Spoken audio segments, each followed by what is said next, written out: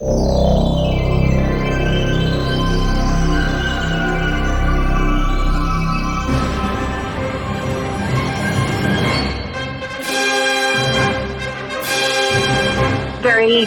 humans of Earth! It is I, Skeletor, self-appointed ruler of Eternia and enslaver of worlds. I also love boogie boarding, raising tigers, and attempting to kill He-Man. Now join Arnie, Marjorie, and Stuart as the Now Playing podcast Cosmic Key unlocks 1987's Golden Globus classic film, Masters of the Universe. Starring Frank Langella as a poor substitute for yours truly.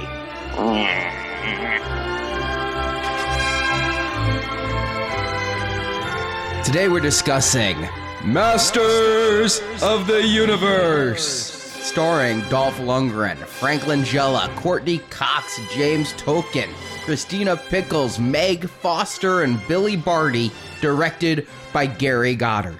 This is Arnie, and by the podcast of Grayskull, I have the podcast! I don't have the power. It's Stuart in LA. And this is Marjorie, and I might have a cosmic key. I want to thank everyone for already downloading and listening to this show. This is very interesting. In the history of Now Playing, I believe this is the only show we've ever done where none of us on the staff were like, let's do that. I mean, we've had polls where people could choose between stuff that we wanted to do or were thinking of doing, but we're doing Masters of the Universe thanks to Travis Valenti. On Twitter, Travis Time Lord, he pledged to our Kickstarter for the first Now Playing book, Underrated Movies We Recommend, and as his reward, he got to pick a movie for us to review, and he picked this. Masters of the Universe, the 1987 classic hit action film, right? Well, I don't know about hit, but it was a film in 1987, and it was based on a hit toy cartoon line, which I think everyone is much more familiar with than maybe this movie. I probably have seen this movie more than both of you guys combined. I've seen it twice. I saw it once. Yeah, twice okay. now. So maybe in the last few years, I've seen it more than you guys combined. My brother, who's 4 years younger than me, was huge into He-Man, like insanely into He-Man. And then I had a mother who thought Dolph Lundgren was hot. Mm-hmm. Well, we had the VHS tape in our house and we watched it a lot. So I know we saw it at least twice in theaters because my brother was like so ecstatic over it. And I'll admit that if I see it pop up on the guide on TV, I'll turn it on because it's fun to have in the background. You don't really have to pay a lot of attention to it. There's not an overly complicated plot. It's a lot of fun. I saw this in theaters opening weekend because I was a Masters of the Universe fan. I had the toys. I started collecting them in 1982. I really stopped collecting them around 84 or 85. That's when I switched over to Transformers. But I was way into He-Man. I'd watched all 130 episodes of the cartoon series. I was watching She-Ra just to continue the He-Man fandom. But when this came out, I did have a question. I mean, I talked about this with the same summer this came out. We had Superman 4. And it was like, well, do I see Superman 4 or do I see Nadine? It's kind of a strange choice. Well, here... What? Well, I don't even know what Nadine is. Are the Kim Basinger bank robbing movie? Yeah. Or whatever it was? You're a weird kid, Arnie. I think you go see Superman 4. That's what my mom said, because when I described the two movies. Well, here, 1987, I had just moved to Florida. School hadn't started yet. I knew no one. I was seeing a movie a week. And, I mean, I can go through them. It was Revenge of the Nerds 2, Summer School, Superman 4, Masters of the Universe, and then the week after this, The Monster Squad. But going to Masters of the Universe, since I saw one movie a week, it was like, well, this or Stakeout, the Richard Dreyfuss, Emilio Estevez cop film. You might have chosen poorly on that one. I did. I really did. I remember Stakeout being okay. I actually like it, and I've seen it more times now than I have seen Masters of the Universe. But it was that weird borderline between kids' superhero movie fandom and more adolescent, other type of movie interest. But I did go see this in theaters. I think I had a very Star Wars reaction. This is not my He-Man! And I stormed out when the credits rolled. Yeah, I definitely think it should be stressed that this movie came out probably too late after the phenomenon. I mean, when I met you, Arnie, I think this was the first thing after Smurfs that you really got into. Like, I remember you were Star Wars for sure, and then Smurfs, and then this. And I remember, you collecting, you had everything. You had Castle Grayskull, you had all of the figures. I got lucky. I had pneumonia when I was 7. I wouldn't call that lucky. Well, wait till I finish my story. Right before I got pneumonia, my mom had taken me to a hardware store. And the hardware store happened to have a toy aisle, as stores did in 1982. And there I saw this really weird, awesome toy. It was an action figure bigger than any I'd ever seen at 5.5 inches. I was used to the 3 3/4 inch Star Wars figures and the, 1.5 inch Smurfs. And it was this orange, gnarled beast man. And I'm like, Mom, can I have this? Can I have this? Can I have this? And not knowing what she was doing, she said yes. And I didn't know either because I just thought it was one cool figure. This is also how I got into Star Wars collecting, by the way, is by finding the Greedo figure, just thinking it looked like a cool alien, and that opened a door. Well, Masters of the Universe. I mean, it's awesome in that it was right around the time when there were unique toy properties that became multimedia franchises, whereas right now I kind of feel we're a lot in reverse, where multimedia franchises then become the toys. But they started off by world building. All the figures came with comics. And I just thought I was getting Beastman to have a gnarled monster on my table, but there was a comic inside that explained he worked for Skeletor and that he fought He-Man. And immediately I had to have them all.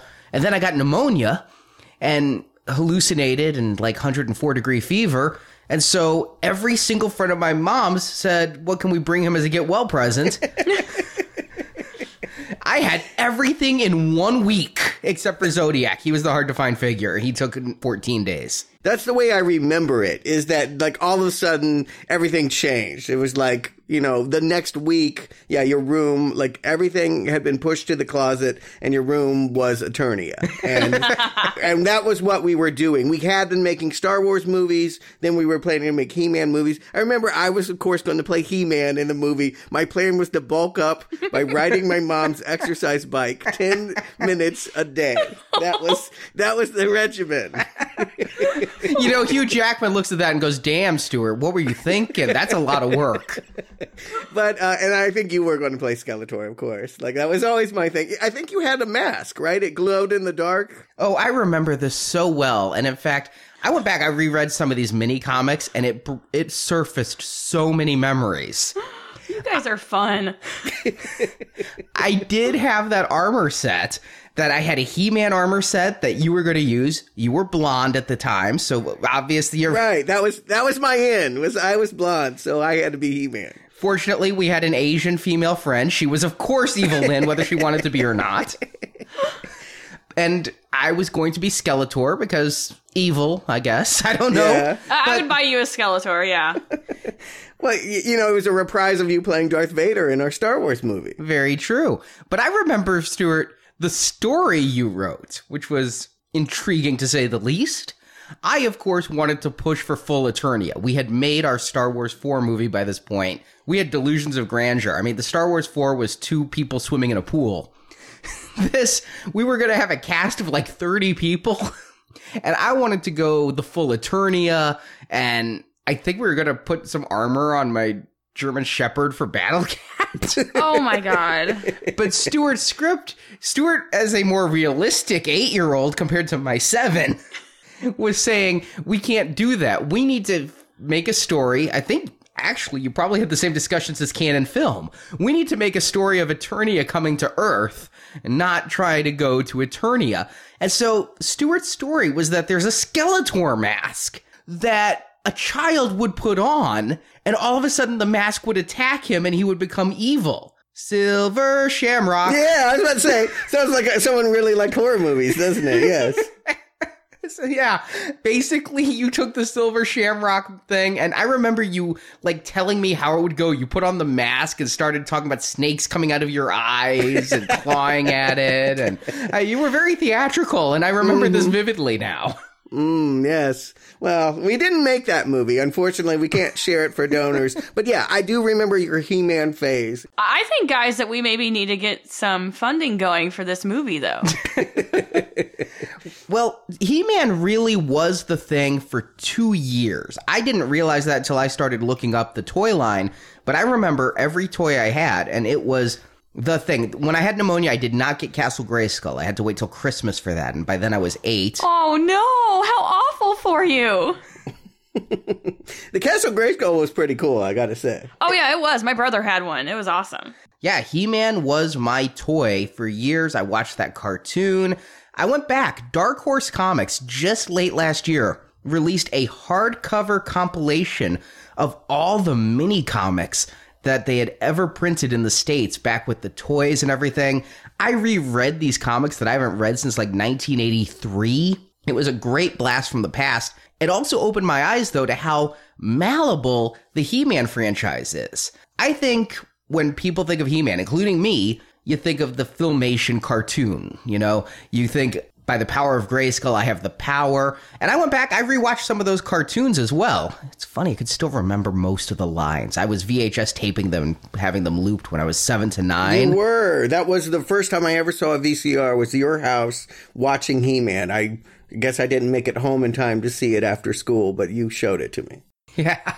So I rewatched those, and I realized what it is now. It's Star Wars meets Superman.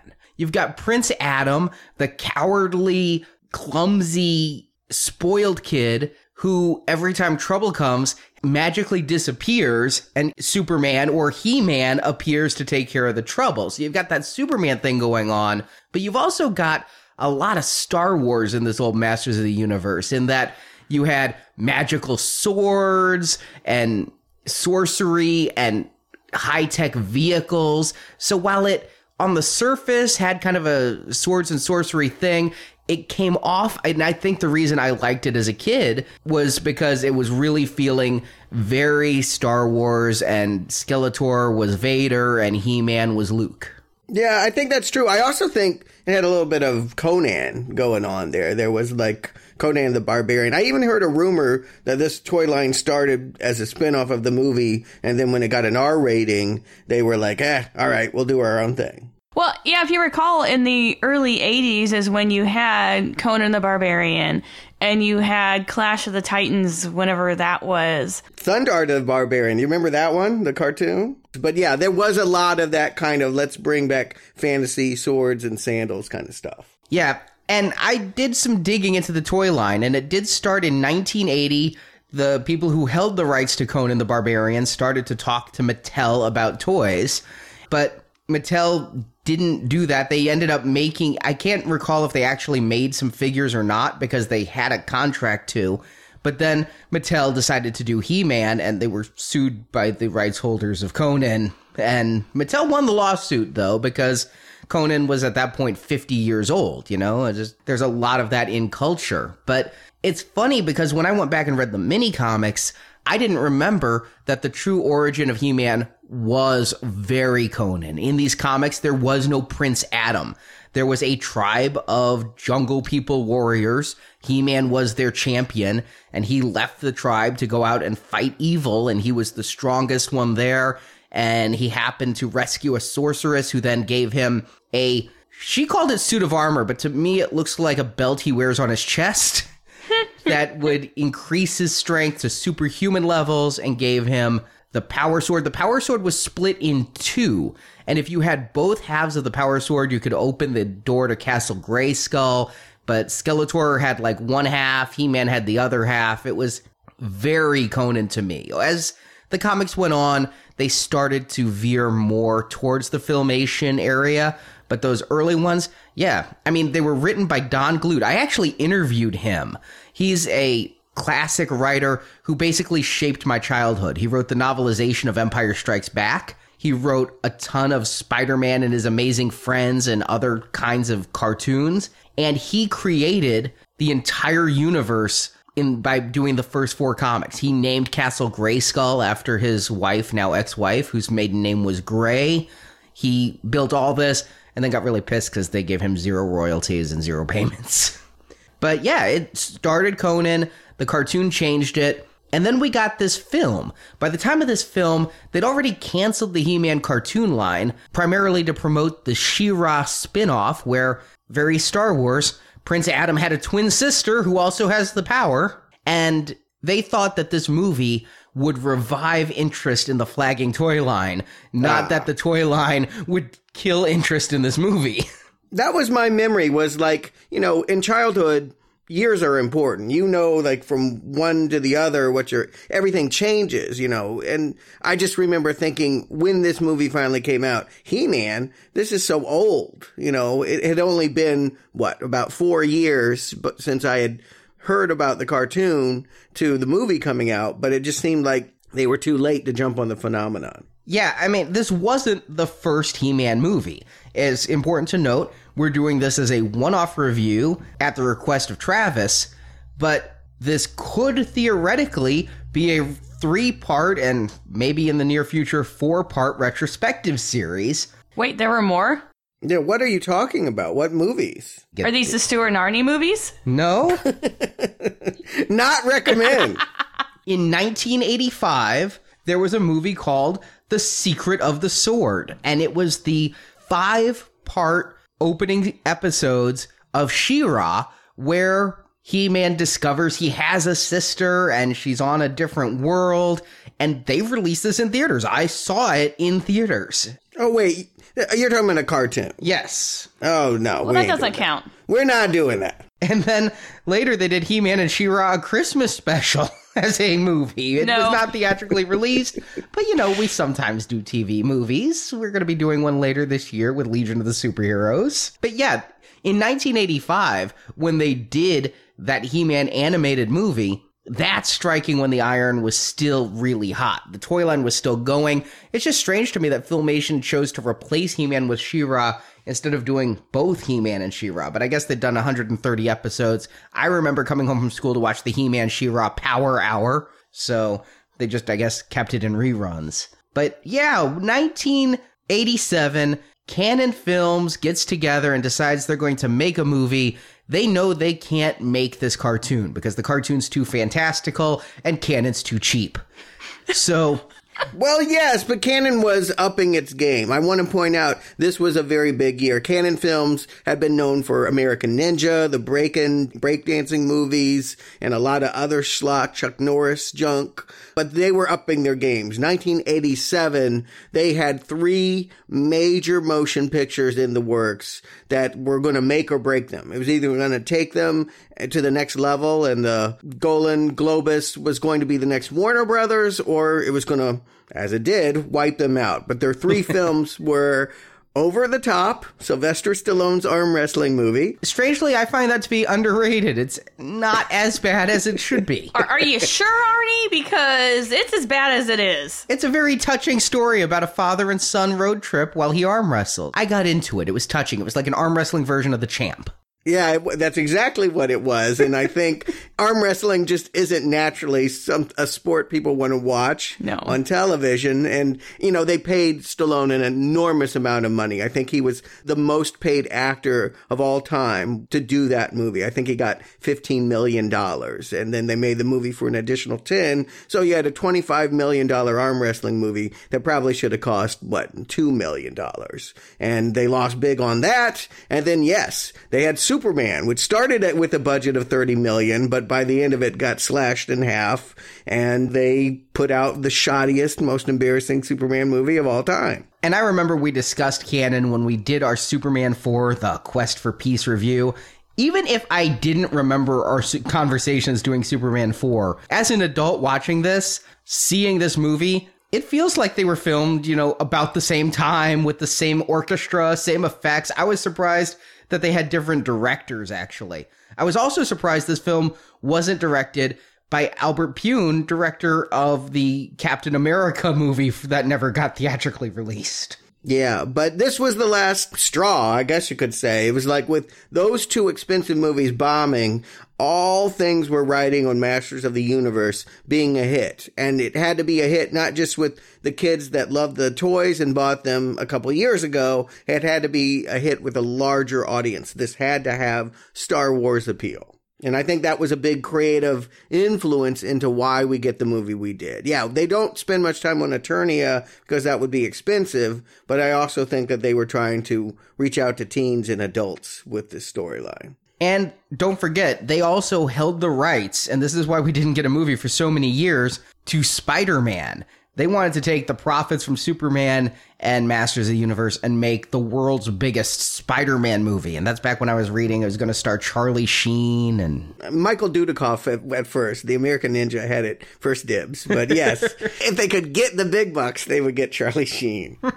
They were spending a lot of money, I'll grant you, but it was still only $18 million. They decided to go back to the comics for inspiration.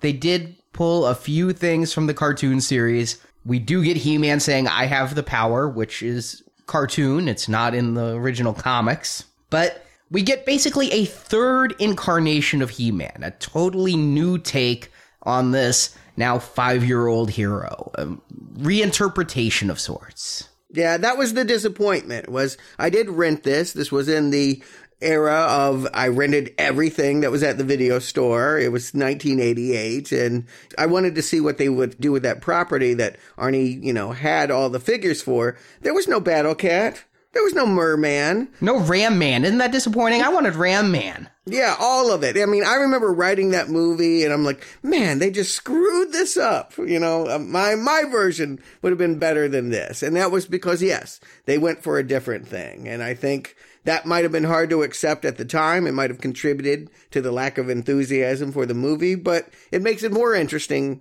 to return to now. What were they going to do with it? Arnie, why don't you give them the plot? We'll get into Masters of the Universe. At the center of the universe lies the planet Eternia, always on the balance between the dark side and the light. And on that world is Castle Grayskull. He who rules the castle shall have the power to be the master of the universe. When the film opens, the evil Skeletor, played by Frank Langella, has overtaken the castle, and Grayskull's guardian, the Sorceress, is his captive. Also captive is Gwildor. Who? A small, furry locksmith, played by Billy Barty. The planet's defender He-Man, played by Dolph Lundgren, fresh off Rocky IV, and his allies, Man-at-Arms, also known as Duncan, played by John Cypher, and Teela, played by Chelsea Field, try to reclaim the castle, but only succeed in freeing Gwildor, who explains the MacGuffin of the film, which is the Cosmic Key. He had made one of these devices, which would allow people to teleport through time and space, and Skeletor demanded he make another for him. If Skeletor gets both keys, he will truly have the power to master the universe, and so to escape Skeletor's stormtroopers, the four Eternias open a portal to 1980s Earth. The key was separated from them during the teleportation, so they befriend Earthlings Julie and Kevin, played by Courtney Cox and Robert Duncan McNeil respectively, and they try to reclaim the key. Julie is helpful, but she has a dark secret. She blames herself for her parents' death in an airplane crash because she lied about having to study instead of spending the day at the beach with them. Instead of going to the beach, they went flying instead and died. But the Eternians are pursued by suspicious police detective Lubbock, played by Back to the Future's James Tolkien, and Skeletor's forces invade Earth to claim the key. Among the troops are Skeletor's key henchmen, Beastman, Blade, Saurod, not Sauron, but close, and Karg. I don't remember those figures, but we'll talk about it. I remember Beastman. Yeah. They were figures, though. A major battle ensues as Skeletor tries to invade Earth, but He-Man surrenders himself to be Skeletor's slave to save the others and free Earth. But Teela, Man-at-Arms, and the others teleport to Eternia using the key and free He-Man. A pitched sword fight happens between He-Man and Skeletor, and He-Man succeeds in sending the evil one down a bottomless pit. How did he beat Frank Langella? You think Frank Langella was in that fight? We'll talk about it. With evil defeated, the heroes regain Eternia, and Gwildor sends Kevin and Julie back to Earth to the time before Julie's parents die in the plane crash. Julie steals their plane keys, I think. Yes, that's totally what happened. Planes have keys, and they have a big key ring, and she just took it. I think it was on like one of the floaty things in case it falls in the pool. But by doing this, she saves their lives, and all is happy as credits roll to an after credits scene. Stuart, did you stick around? I think I remembered it. I did see it again, yes. Yes, of Skeletor giving the false promise that he'll be back. He wishes, or maybe he doesn't. I do think Frank Langella was in need of work. Dracula did not lead to bigger and better things for him. But who would have guessed that he would be the star of the movie and the inheritor of Grayskull here at the beginning? Strangely, it's very funny. Much like He-Man and Skeletor on opposite sides of the fight, Langella and Lundgren are on opposite sides of this movie. Langella says this is one of the films he's proudest of making. Not because it was a hit or even good, but because he did it for his son. I knew it. His son was so excited. His son actually wrote some of the bad dialogue that he uses in this film. Oh! Don't tell people that, but I believe it, yes. He was just really happy to be doing this for his son. Whereas Dolph Lundgren, coming right off Rocky IV, poised for, in his mind, super duper stardom, called this the biggest embarrassment in his entire career. Nah, we know that can't be true. I mean, look at everything that came afterwards. But, yes, I can imagine it is the thing that screwed him up from being, if not A-list, at least a B-list star to being, straight to video Red Scorpion. Well, he had Universal Soldier, but... Oh, yeah, I guess there was a few brief moments of theatrical release in his career. But by and large, he became a straight-to-tape guy. Yeah, and he's come around. I mean, around the time of Expendables or Expendables 2, he said he'd be open to returning to the He-Man franchise. What? As what? Either King Randor or just a cameo. Oh, okay. Or as He-Man. He said he'd be He-Man. Okay, all right. So he's not crazy. He's looking pretty good, though, still. You saw him at the Creed premiere. He looked pretty smooth skinned. He's either got a good surgeon or a really clean life. So, yeah, I mean, he understands this movie now has a place in many people's hearts, including Marjorie and Travis, I guess. I guess I just have fond memories of it. And it's not an Oscar winner, but I find it enjoyable. It is a Raspberry winner. Well, okay. I tend to like a lot of Raspberry winners, but... Well, it looks pretty good. I gotta say, when we start here, I'm a little disappointed that, like, Grayskull has just already won. Obviously, you'd want to open with the battle that gives Skeletor the victory. But when he's walking into the throne room and what have you, it's impressive enough. I feel like, this is a higher budget movie and you can buy into this world. But I'm telling you, Langella sits down on a throne and I don't think he gets up again for the rest of the movie. I mean, that man does not have the power. That man has arthritis or something. He is not wanting to move. Yeah, you know what I was thinking this whole time, though?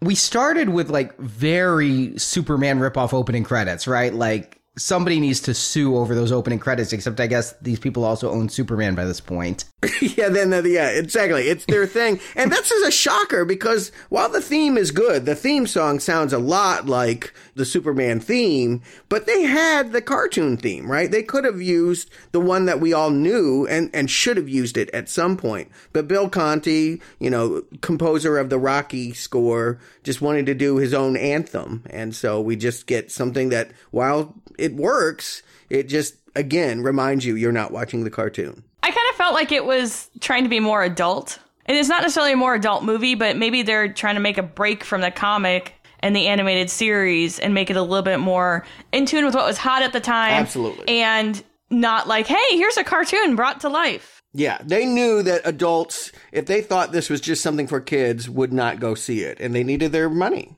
Yeah, and then we do get into that battle, and I was really thinking Superman 4, and I'm wondering why Dolph Lundgren wasn't Radioactive Man, or why Radioactive Man wasn't He-Man. I mean, I think he could have just taken a golf cart from one set to another.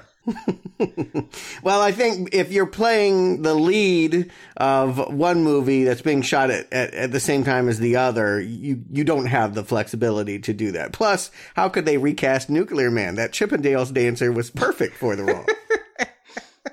Yeah, Frank Langella in Skeletor. This is where I honestly thought Albert Pune was behind this. I got confused. I thought Cannon made that Captain America film because I thought this was the exact same mask they used on that horrible Red Skull there, only an albino version. I mean, you can't do a floating skull in 1987. There's no CGI.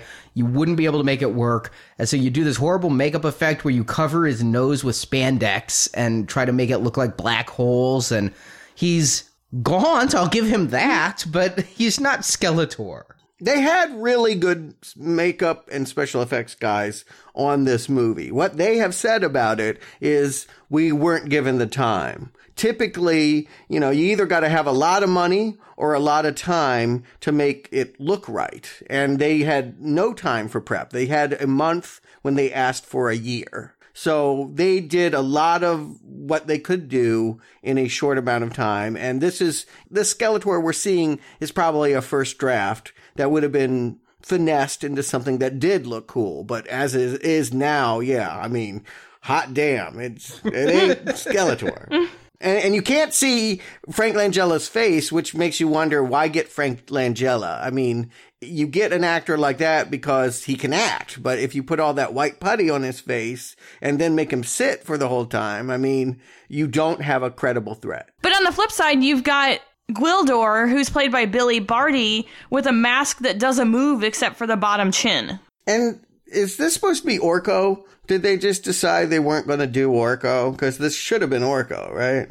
Yeah, I came into this movie and I expected Orko, for those who don't know, is a floating court jester who does some magic and stuff. And they wanted to bring that Orko feel. They couldn't afford to do an Orko.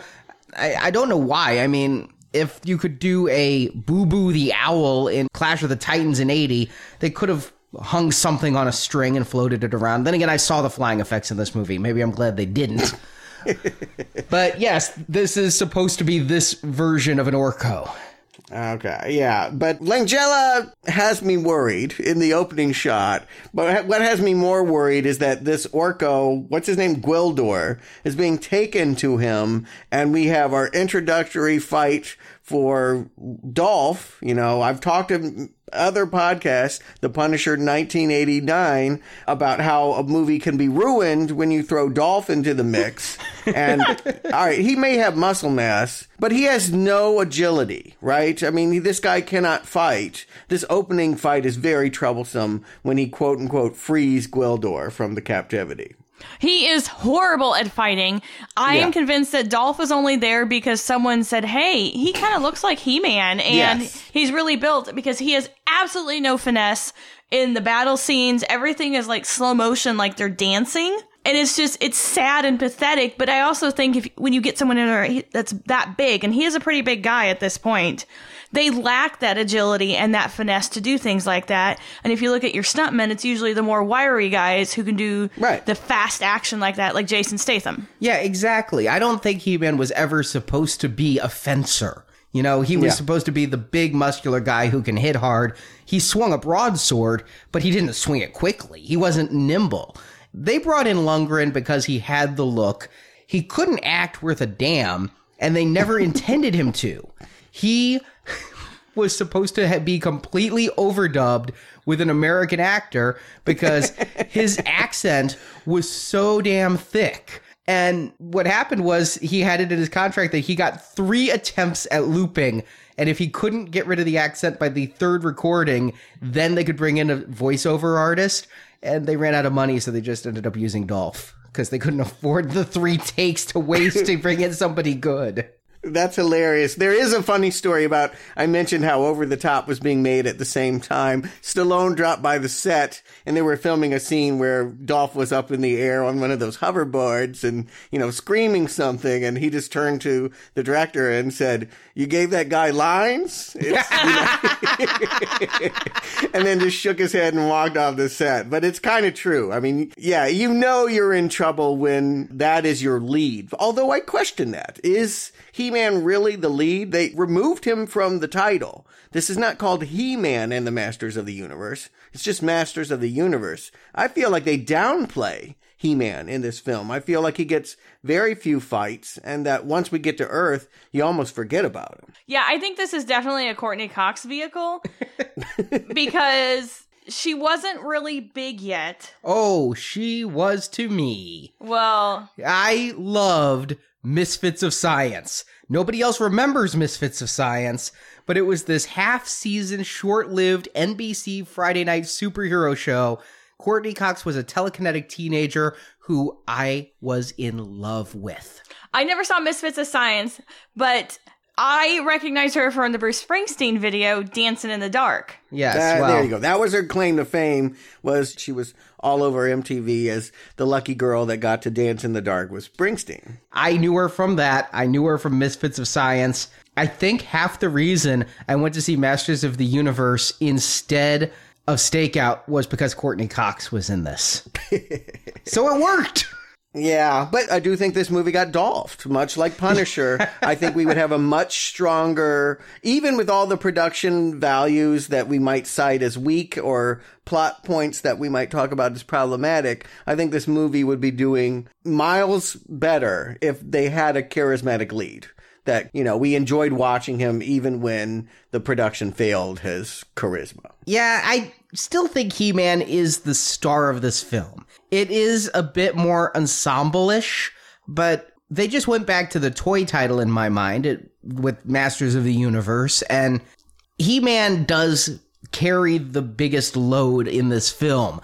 They do spend a lot of time elsewhere, and I think that's to try to make it relatable. I mean, what this becomes, you've got Skeletor already in charge of Grayskull, He-Man, Teela, and Man-at-Arms looking nothing like their toys. Nothing like their toys. She could lead an aerobics class, but I don't see her on Eternia. It was very Jane Fonda-ish. And he looks like he's in a SWAT team, not anything else. I loved how between Teela, Duncan, and He-Man, they all looked like they were dressed from different time periods.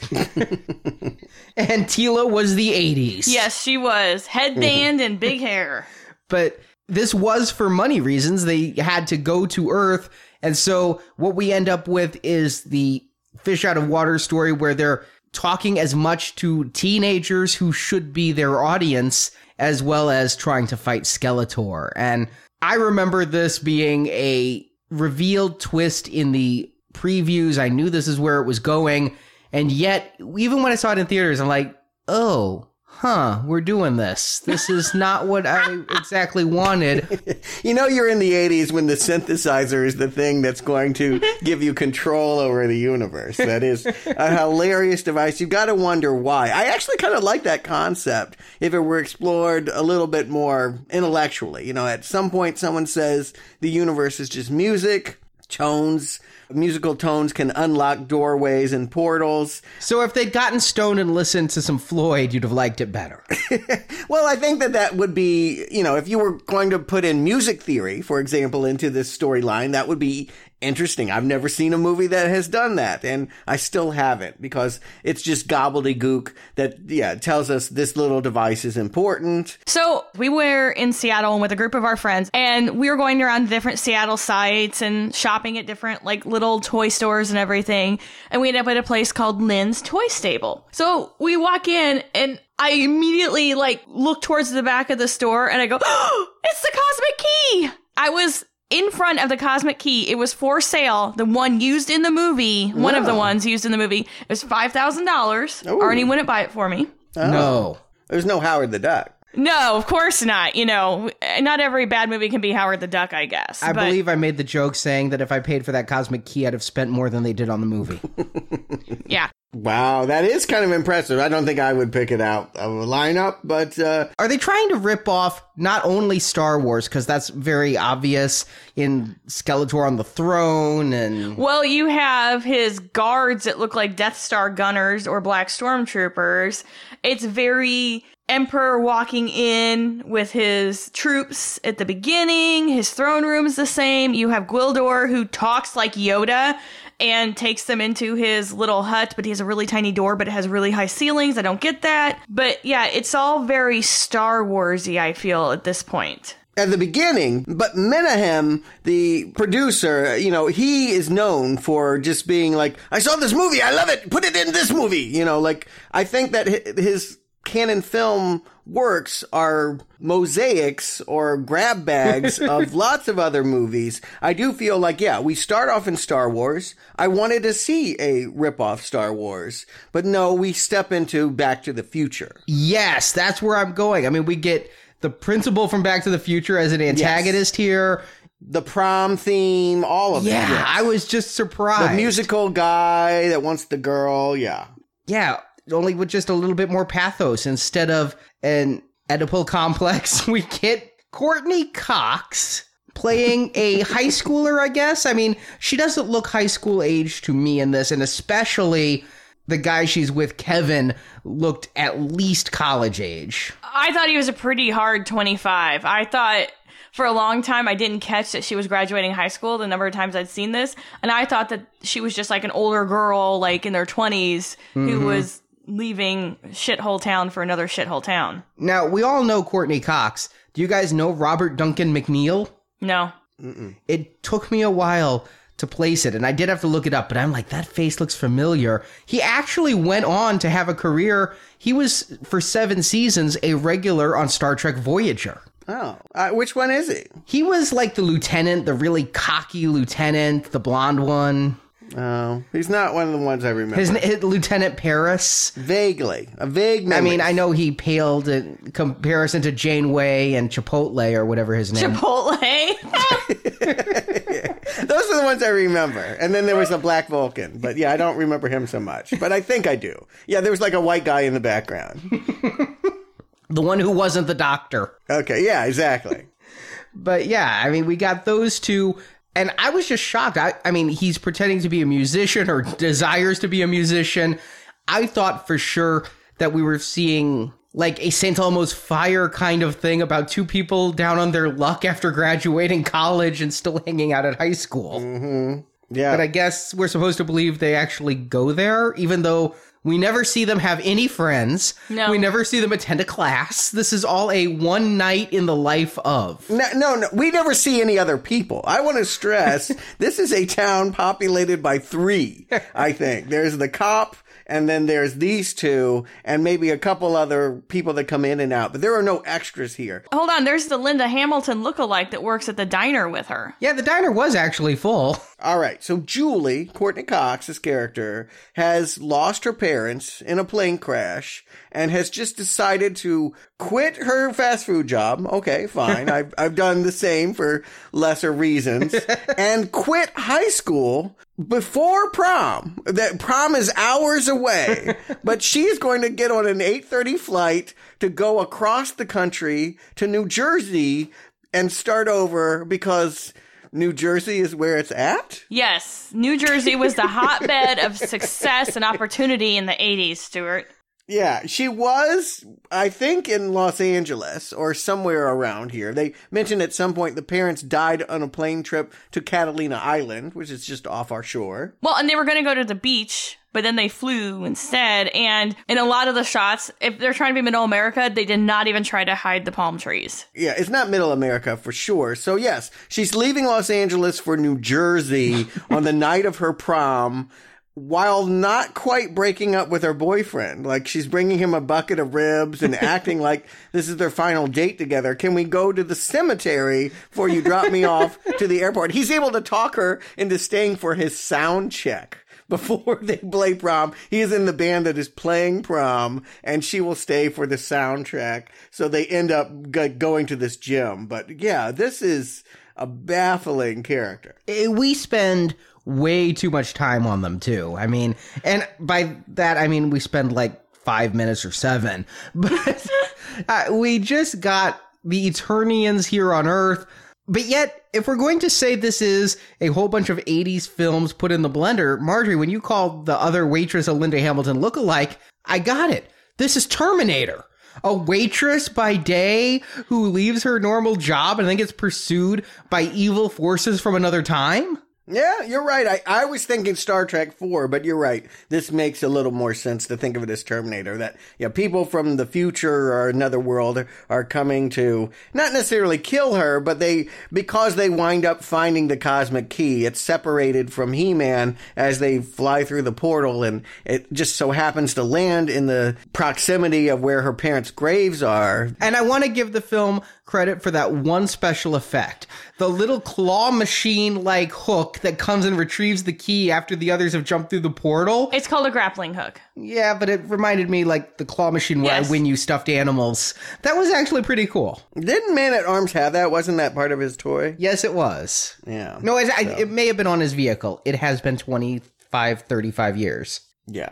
At any rate, they were able to grab it and then they lost it. And then this middle act of the movie is passing the quote-unquote Japanese synthesizer around. The kids think because it's making musical tones that he can incorporate it into his band or something, and he's going to go off to his friend Charlie, who owns a music instrument store, and try and figure it out while she gets attacked in the movie's second exciting action scene. This fish out of water bit is the only thing I remembered coming back to this movie. I had meta knowledge that Marjorie had said that's the cosmic key, and I said, what's a cosmic key? I remembered Dolph Lundgren being in it. I remembered not liking it, but for some reason, burned into my mind is Tila eating barbecue ribs and going, we're eating an animal? Really? That's what you remember? That is what I remember. Aren't these like primitive Conan-like warriors? Wouldn't they kill for their food? What is she eating? They have a very advanced society and they're all vegetarians. Yeah, that was what I wanted to know is, like, can we get back to Eternia? Can this movie actually, the whole battle is for Eternia and Grayskull. We barely have any understanding about what that means. And all of a sudden we're in the 80s. I do feel like that's a horrible mistake. If they wanted to come here, we at least needed one great battle to introduce us to the landscape of where these people come from and who they are. But instead, we have people that look more at home in the 80s, that she should just go jazzercise and stay here. She could lead the vegan brigade. Maybe she's gluten-free too.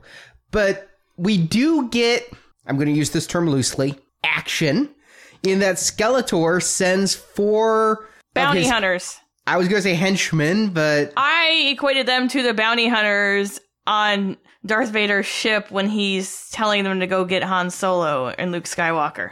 I can definitely see that. There are some parallels there. And as you alluded to earlier, Stuart, I mean, we get Beastman, my very first action figure. Hold on, I can name them all without even looking. Okay. This is kind of frightening.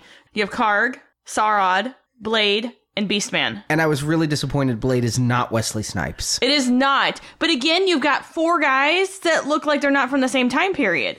Or from the same toy line, because only one of these was a figure. The other 3 were made up. Well, and Karg looks like Eddie from the Iron Maiden album covers with the big white hair, the Skeletor look. It's very, very odd. Saurod looked familiar to me, but I couldn't place him. But yeah, they couldn't, I guess, afford to make a Triclops and a Trapjaw and a merman suit. I don't know why they couldn't find a creature from the Black Lagoon suit and call him Merman. I mean, it looks like they took the Cowardly Lion suit from Wizard of Oz and called it Beastman.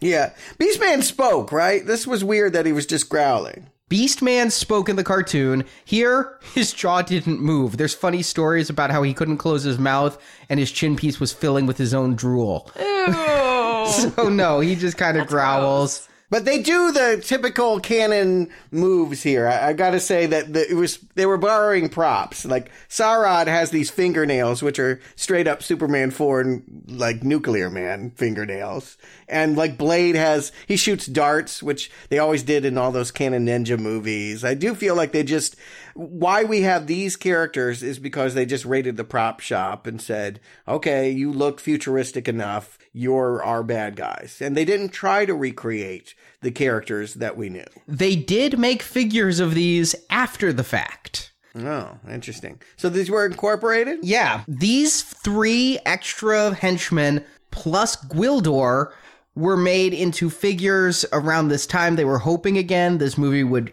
pick up interest. So while it makes no sense in relation to the cartoon or the little mini comics, Gwildor came with a cosmic key, and eventually Saurod, Karg, and Blade made it in. So for people who are He-Man fans now, but didn't live through the original experience, they're like going back and collecting the vintage He-Man toys, and a lot of people are. Those things I sold for a lot of money on eBay just a few years ago. They may be like, yes, this has Blade, Saurod, and Karg. And I'm like, who the bleep are Blade, Saurod, and Karg when I'm in theaters? This is not my He-Man. Definitely not. And they're not particularly adept at capturing a teenage girl either. I mean, this chase scene we get is pretty pathetic. Hysterical. Absolutely hysterical. My favorite is Saurod. That face is reminding me of someone I can't place. Not the actor himself, because it's under so much makeup, but the way he moves, it's like... And they did have Snake Men as an enemy in He-Man. I wondered if they were trying to do that, but why they didn't pick one of them is a little bit beyond me. But he's my favorite of the group, whereas I expected to like Beastman going in. But yeah, they can't capture 2 teenagers in a high school gym. It was very Keystone Cops, especially when they left the gym and were chasing her on the streets.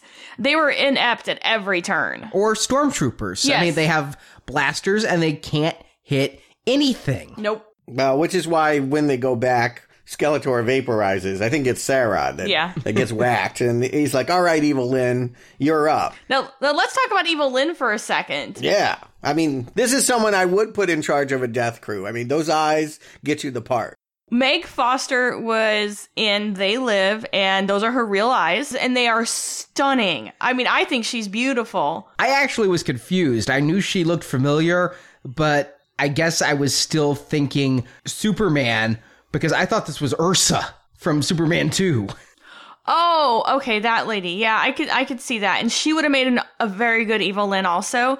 But I think Meg Foster, with her piercing eyes, has got it down. I think she had an amazing body for the role because she had to wear a body stocking with a little bit of armor over it. Apparently it bruised her groin. That armor piece was 45 pounds. Ah! And very heavy on the groin. I go my entire life with trying to avoid groin bruises, so...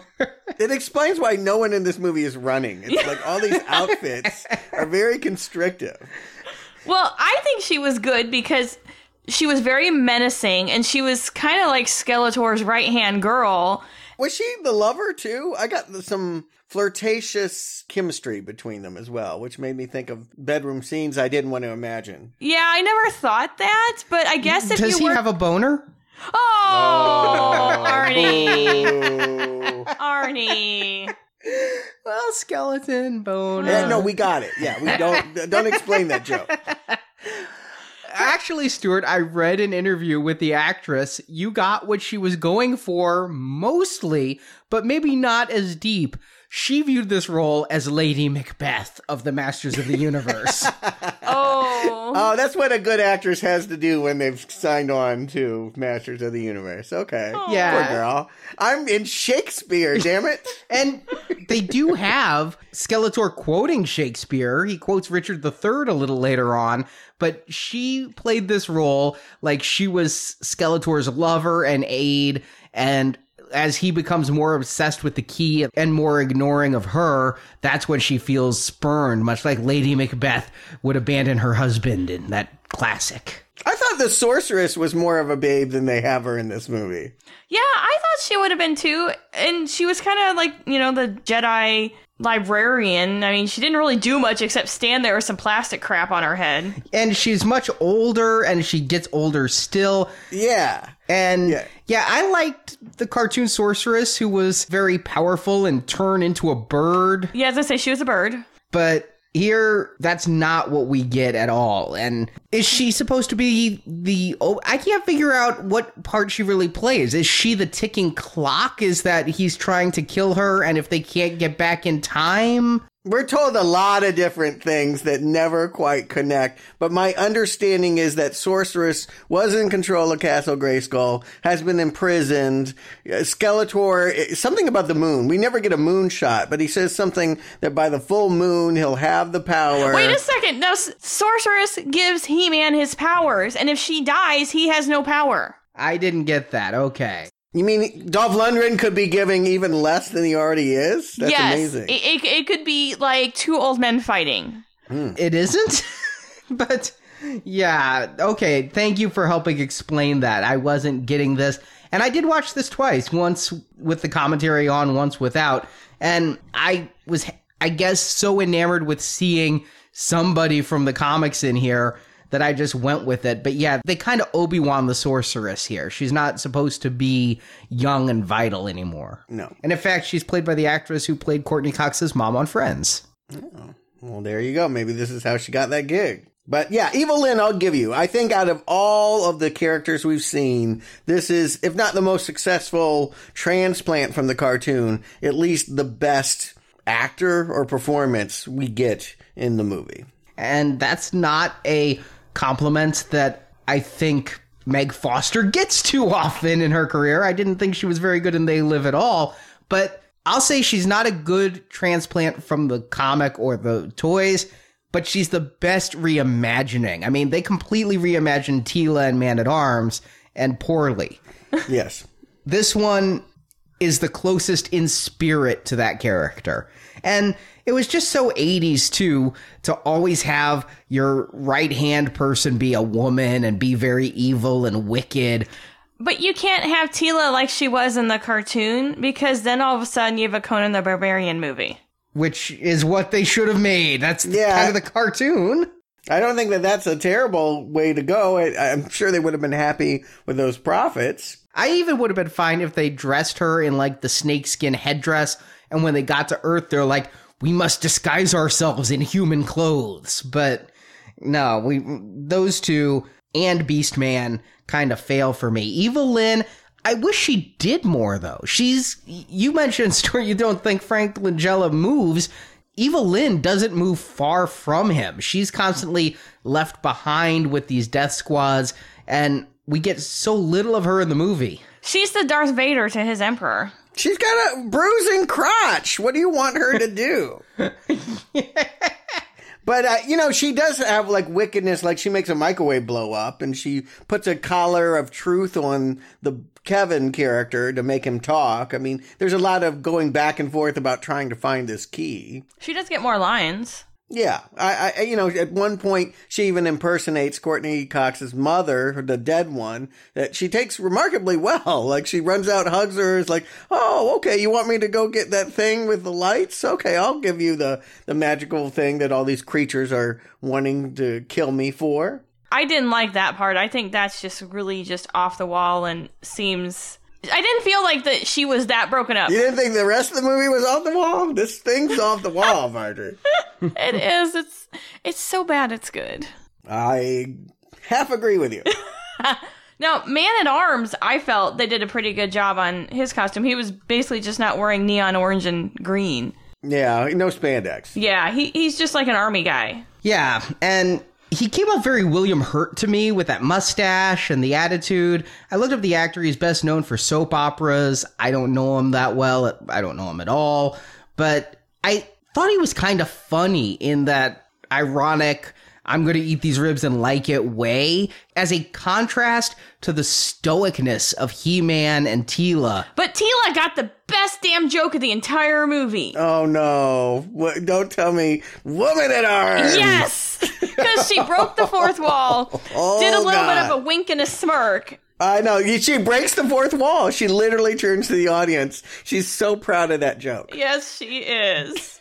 Did you guys get from the movie that she is Man-at-Arms' daughter? Yes. No. They said it. I didn't get it. I know they said it, but when watching the movie the first time, I'm like, if I didn't know it, I don't think that it was driven home enough that that was the relationship. Did it matter? She also gets the second best line of the movie. Marjorie kind of pointed out to me, you were commenting as we watched, because He-Man goes off and comes back with Courtney Cox, and Teela's kind of like...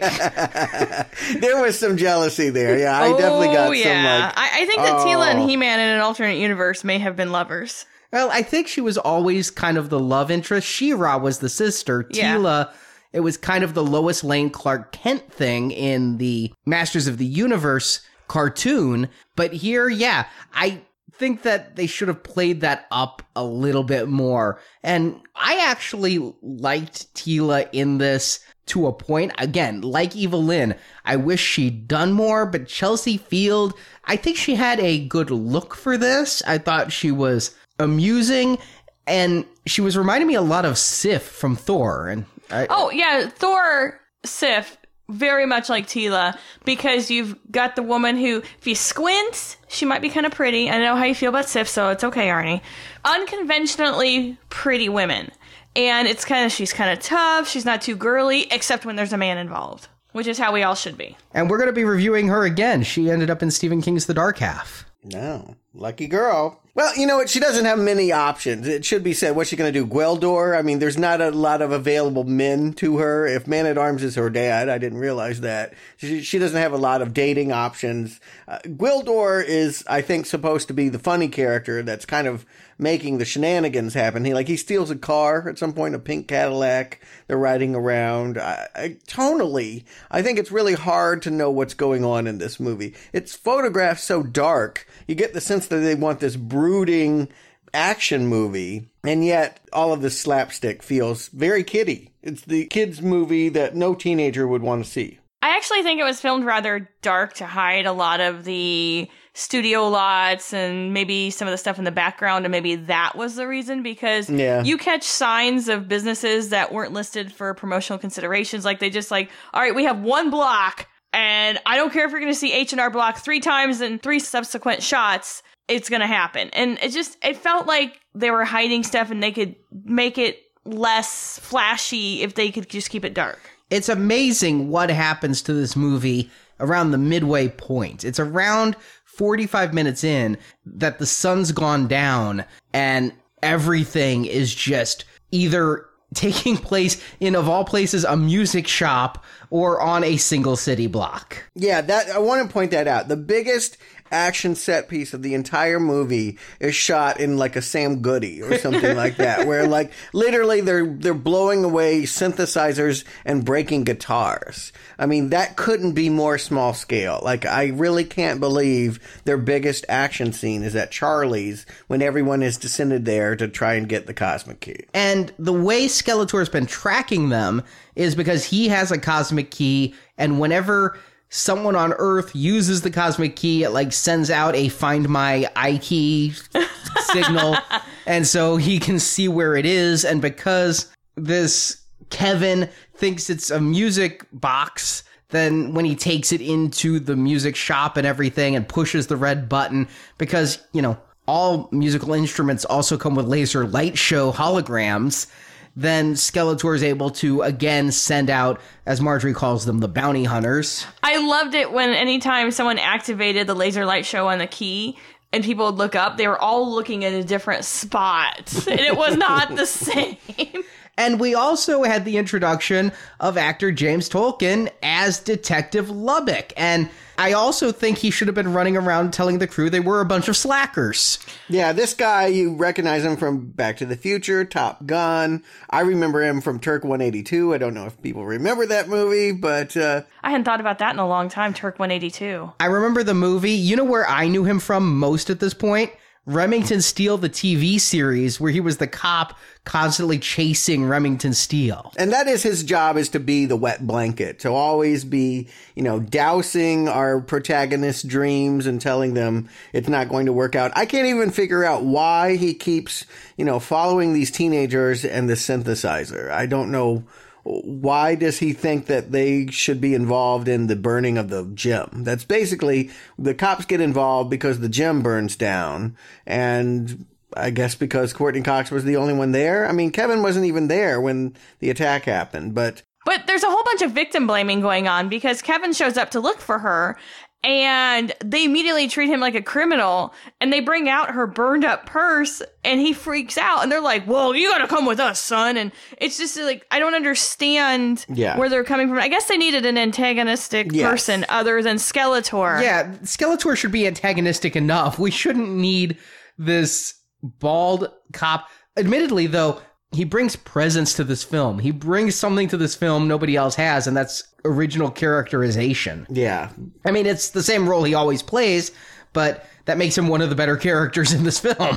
It might have been more helpful if they started in reverse. If we started on Earth and saw teenagers and they summoned these, people from another galaxy onto them, it might have made more sense. But he does feel like a weird inheritance after we've started with the epic scope of a space battle, that he's basically the antagonist for much of the middle of this movie, kvetching about how he wants to understand this musical device. It doesn't feel like the movie we wanted. We can all agree, whether you're a He-Man fan or newbie, He-Man is not a big part of this middle of this movie. It is more about this cop harassing these teens over this musical device. Yeah, it's telling when my favorite moment of the second act is when there's like a stormtrooper who literally has like a dark helmet on, talking to Evil Lynn about interference and then blowing up a microwave oven. That's like my favorite moments from this entire thing, is just the reaction of the cop and Kevin when that microwave oven explodes, and then the cop thinks Kevin did it. I think this was trying to be like a teen franchise and get the kids that were growing out of He-Man, and that's why we get so much of the teen angst and boyfriend-girlfriend problems, because at this point, I was too old for He-Man. I was in high school. I think I just started my freshman year, so I was still on that cusp of, liking adult things and liking kid things, and my brother was about 10 to 11, so he would be graduating out of He-Man, and this did manage to keep him in for a little bit longer. Gwildor even says at some point, I think it's in the music shop, quote unquote battle, you're all acting like cartoons. And I think that that's supposed to be a wink, wink, joke that like we wouldn't want this to look like a cartoon. No, guys, we want this to be the Filmation live action version. I mean, that is the mistake, is that they have gotten so far away from what people enjoyed about the cartoon. I think Cannon Films was burned. I think that they had tried to make a kiddie sci-fi movie, Invaders from Mars, that lost a lot of money. And I think they were trying to go adult. They also made that Lou Ferrigno Hercules movie. Lou insisted it be made for kids. And I just think that they felt like they wanted an adult action movie. And adults didn't come to this unless they were bringing kids. That was a miscalculation. But about 50 minutes in, I feel like we're starting to get back to the Masters of the Universe feel, because I noticed some of the toys I used to have showing up, like the Battle Ram, this floating sled and everything, as Eternia starts to invade. Now, the effects, they're real bad. I mean, they are awful. They're not real bad. I think they're okay. I mean, the lasers are bad. The lasers are terrible. The hoverboard scenes are awful. I could probably film a better one on my phone, which was probably more advanced than the cameras I used at the time, I guess. So but you go back to some of those 80s movies and they had effects like this. I mean, I don't think Ghostbusters and some of those effects hold up. And they do. And what about Terminator 1, made 3 years earlier, also had hovercraft that looked much better. But you're a little bit more forgiving in a comedy than you are in an action movie. Yeah. And this is what this is an action movie. It's okay if the effects look bad in a comedy because you're there for the comedy. This is an action movie, and for a lot of people, they're bringing a cartoon to life, and you want these fantastical things to happen, and when it doesn't, it is a bit of a letdown, and the hoverboard is absolutely laughable. Well, here's the thing, is that with Skeletor coming to Earth, you expect him, again, to do something, but no, he's just sitting on a chair in this very slow-moving parade. It's so weird because it feels like it's Macy's Day Thanksgiving parade, and no one is around. No one in this town has noticed that aliens are flying around on hoverboards, shooting lasers, and this giant skeleton man is going down Main Street on this enormous, whatever it is. Well, it's Jabba's sail barge. Let's be honest here. It looks like Jabba's sail barge from Return of the Jedi. And the reason you don't see anybody raising alarm in the townspeople is because they couldn't afford extras. Yeah, they used them all in the restaurant scene. Yeah, I mean... My point is, it really takes you out to see a big battle on Earth in which there are no Earthlings. It's strange. And, yes, some of this stuff here on hoverboards is not great, but I don't think it's so terrible that if the movie were good, you wouldn't still be into it. The problem is that this has been a rather dull film, and then now we're, quote, getting the action, and it's this. It's not that it's dull, Stuart. It's that there's long periods of time without any action, and... It's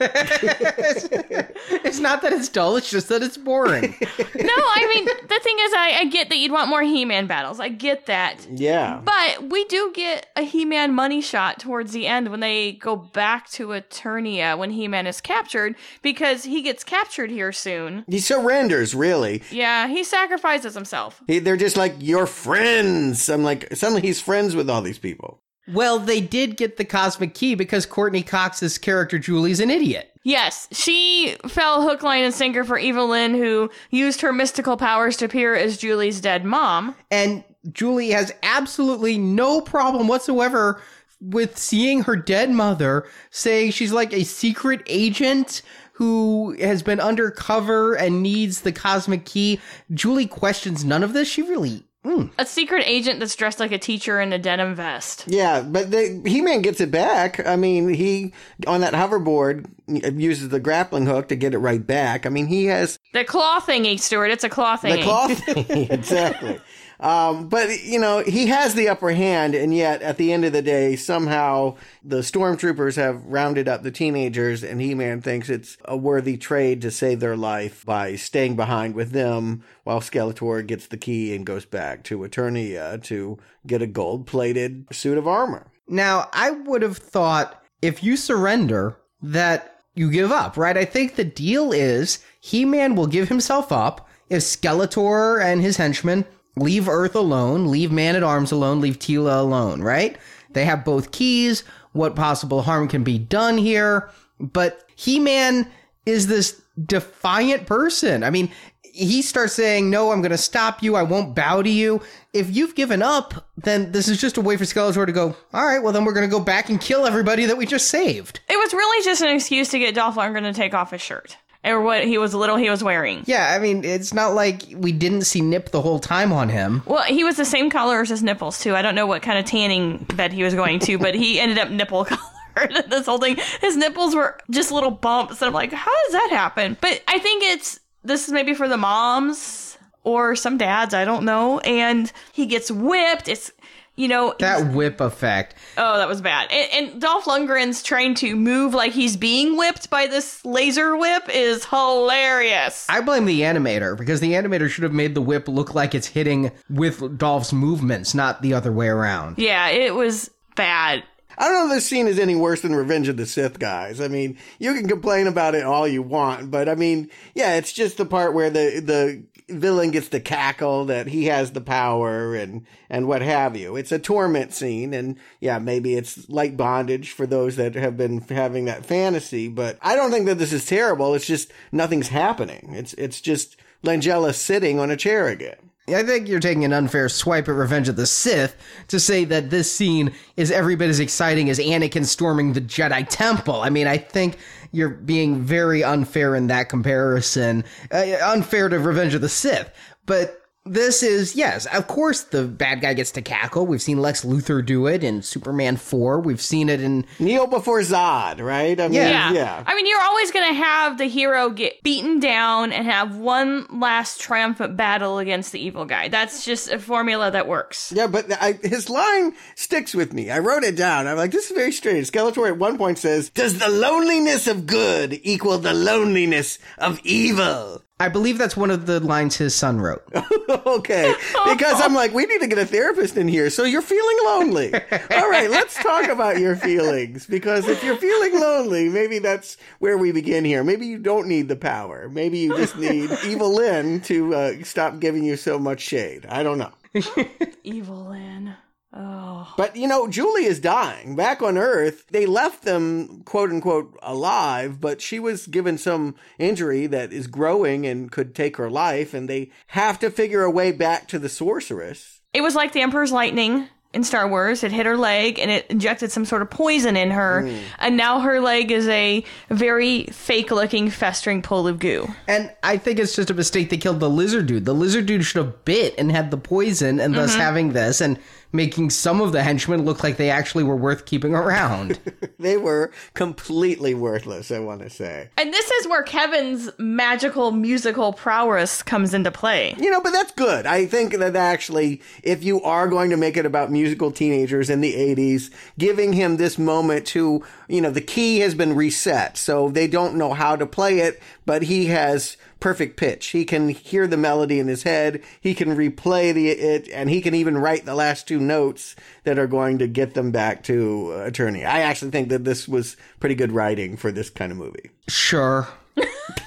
I mean, if you're going to make a human central to this, if you insist that teenagers must be involved, that this guy is able to save his girlfriend by opening up the door with a synthesizer is, God help us, the right move for this He-Man. And that does get us back to Eternia. And I think Eternia's Castle Grayskull, I read about it, they, made the largest soundstage that had been seen in Hollywood in 40 years at this point to film this. And it certainly feels more grand than anything that we were getting in Los Angeles.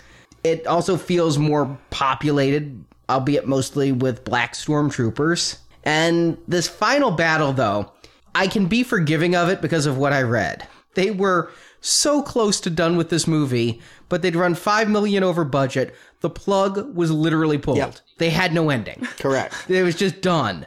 And they finally got $1 million or something to go back and film this music video of them fighting in front of a spotlight.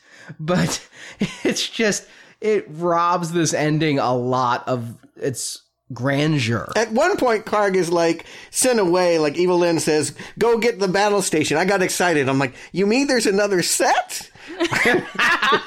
No, there's no other set. He's just going to literally walk out of the picture. I don't think the henchmen get defeated at all. Evil Lynn, Karg, whoever that guy is, Blade, I guess his name was, none of those people are defeated. We do get just one shot of, our Darth Vader being thrown down the pit abyss of, I don't know. Okay, so I'm glad you got that too, because, that's very Emperor and at the end of Return of the Jedi. Sure, yeah. The reason we don't see Blade is because Blade, the actor, was actually Dolph Lundgren's sword master and trainer on the set. He was really a sword fighter, so they had him play Skeletor at the end.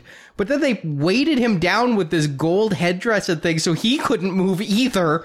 And so that's why we get the fight we get. I mean, they have a tremendous swordsman there, and they put him in such an outfit he can't see or move. You think they'd make that out of plastic or something to make the mobility happen, but it is like watching two old men fight over the sugar packet at Denny's. And I think they would have, again, if they had had the time to design this. The technicians all asked for a year in order to do prototypes and test movement. I mean, you learn through your mistakes. You design one and you're like, okay, I can't move in this. We'll design another one and we'll fix that. Well, here they had to go with all the prototypes. What you're seeing are basic concepts that they could have finessed to make it work. I mean, I do think that part of the problem is, even on this budget, they could have had a lot more if Cannon Films wasn't screaming they had to get this movie out by summer 1987. I think that really cost this movie. If they had waited another year, maybe... Then they would have run out of money as a studio and it never would have been released. Yeah, admittedly, there's no good option for this movie, but I do feel like it's unfortunate that some of these good ideas, these technical things, I do think the throne room looks good. The suit, well, I mean, it makes a statement. I'll leave it at that. I mean, I do think that they could have made some of these concepts work if they had had more time. But instead, we have a very, very unsatisfying climax. The sword fight reminds me of our Star Wars movie, Stuart. Yeah. It really does. I mean...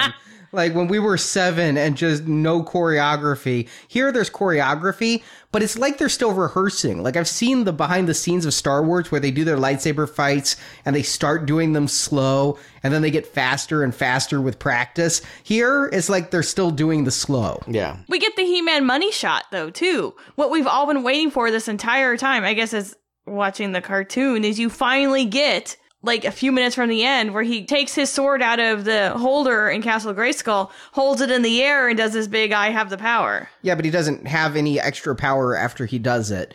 It's not like he's suddenly magically transformed into a better swordsman. But it's He-Man! Yeah, you're right. It's He-Man! To me, in 1987, that was too little too late. Oh, it is way too little too late. And to be truly honest, I never understood what that did. That was supposed to transform Prince Adam into He-Man, but since Prince Adam looked exactly like He-Man, but just with, more clothes, I never really understood what doing that did. It made him, I think, even more muscular. I never saw Prince Adam without a shirt on. No, but he had the same body type. I literally think they just used the same character design and just... It caused his shirt to come off. Yeah. And that's to be in his basically little undies. Yes. And it turned Cringer into Battle Cat. Well, that, yes, is notable. But can you find Cringer or Battle Cat here? I can find some Cringers here. But, no, this movie, don't pretend like you can latch on to what was going on in that cartoon here in the final seconds. You do better not to even remind us this was He-Man. And it's over. I mean, it's over very, very quickly.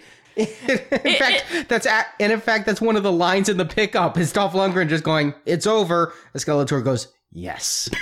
Yeah, it was the most anticlimactic ending ever. Victory! I mean, okay, whatever. I do love the fact that our cop Lubick is there with some babe we haven't ever seen before. She probably was on craft services. And, he's like, "I'm staying. I got my woman. My life is so much better here on Eternia." Yeah, I watched this a second time thinking that in the excitement of the final battle, I missed the scene where the cop picked up a babe. But when I watched it with commentary, no, this is the first time we're seeing her.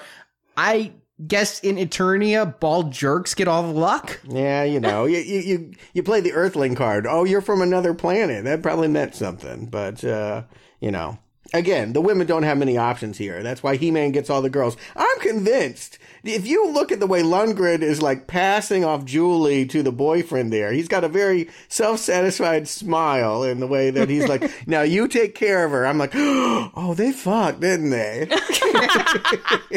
He's like, "Yeah, I'm done with her. Yeah, you can have her back."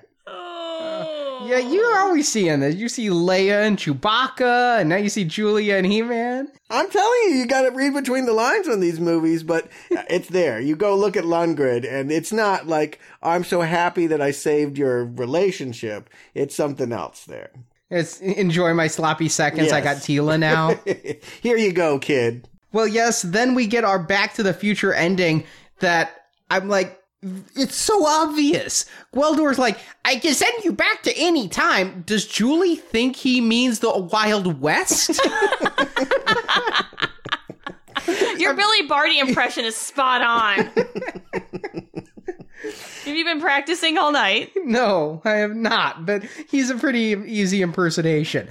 But yeah, that they do this Back to the Future ending. All she needs is a monster truck for Marty McFly here. Yeah. Yeah, it was and I didn't spoil that for you because you didn't remember that. Not at all. I'm like, how is she going to get over the death of her parents? I kind of thought it was convoluted that she blamed herself for a plane crash. I mean, it's very much a Rube Goldian kind of blame there. Well, I mean, honestly, if it was a problem with the plane, it would have happened on the next plane flight they took anyway. So, I mean, come on. It wasn't even a commercial. He did the flying. It was, Catalina, you can't land a plane there. It would have to be like a 2-seater. Yeah, and so that's why she steals their plane keys. Yes. And saves their life. Not that they wouldn't have like a backup set of keys and go, "Damn it, we're going to Catalina anyway." Right. Taxi.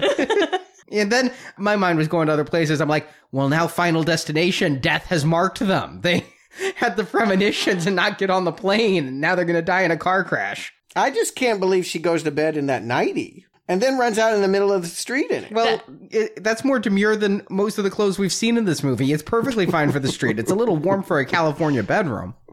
True story. I was given at one of my bridal showers a nightgown just like that.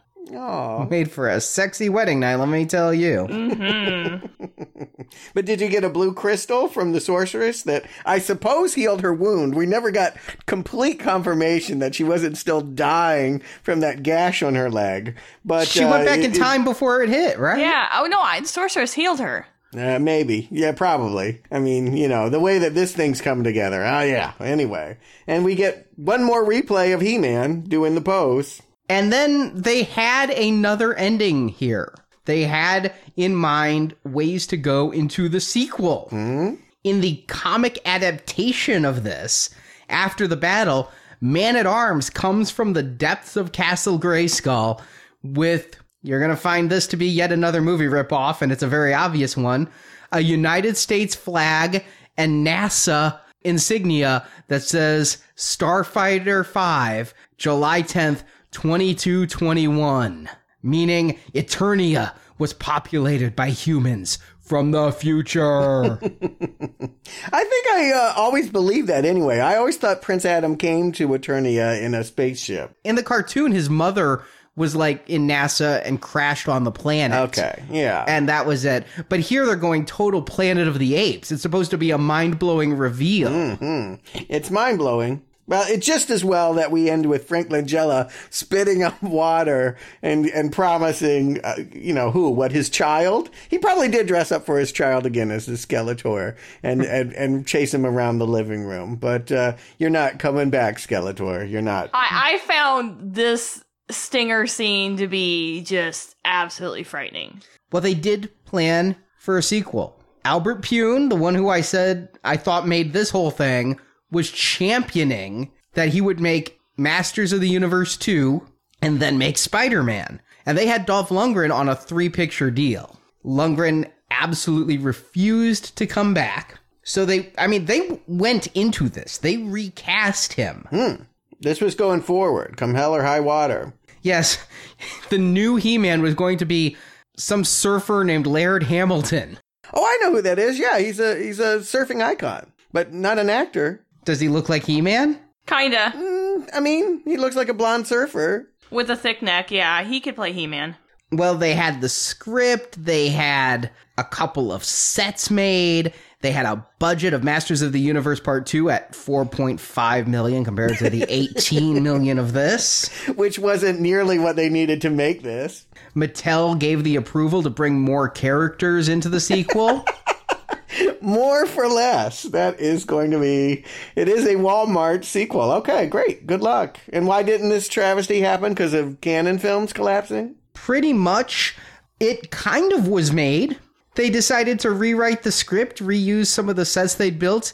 It is now known as the Jean-Claude Van Damme vehicle, Cyborg.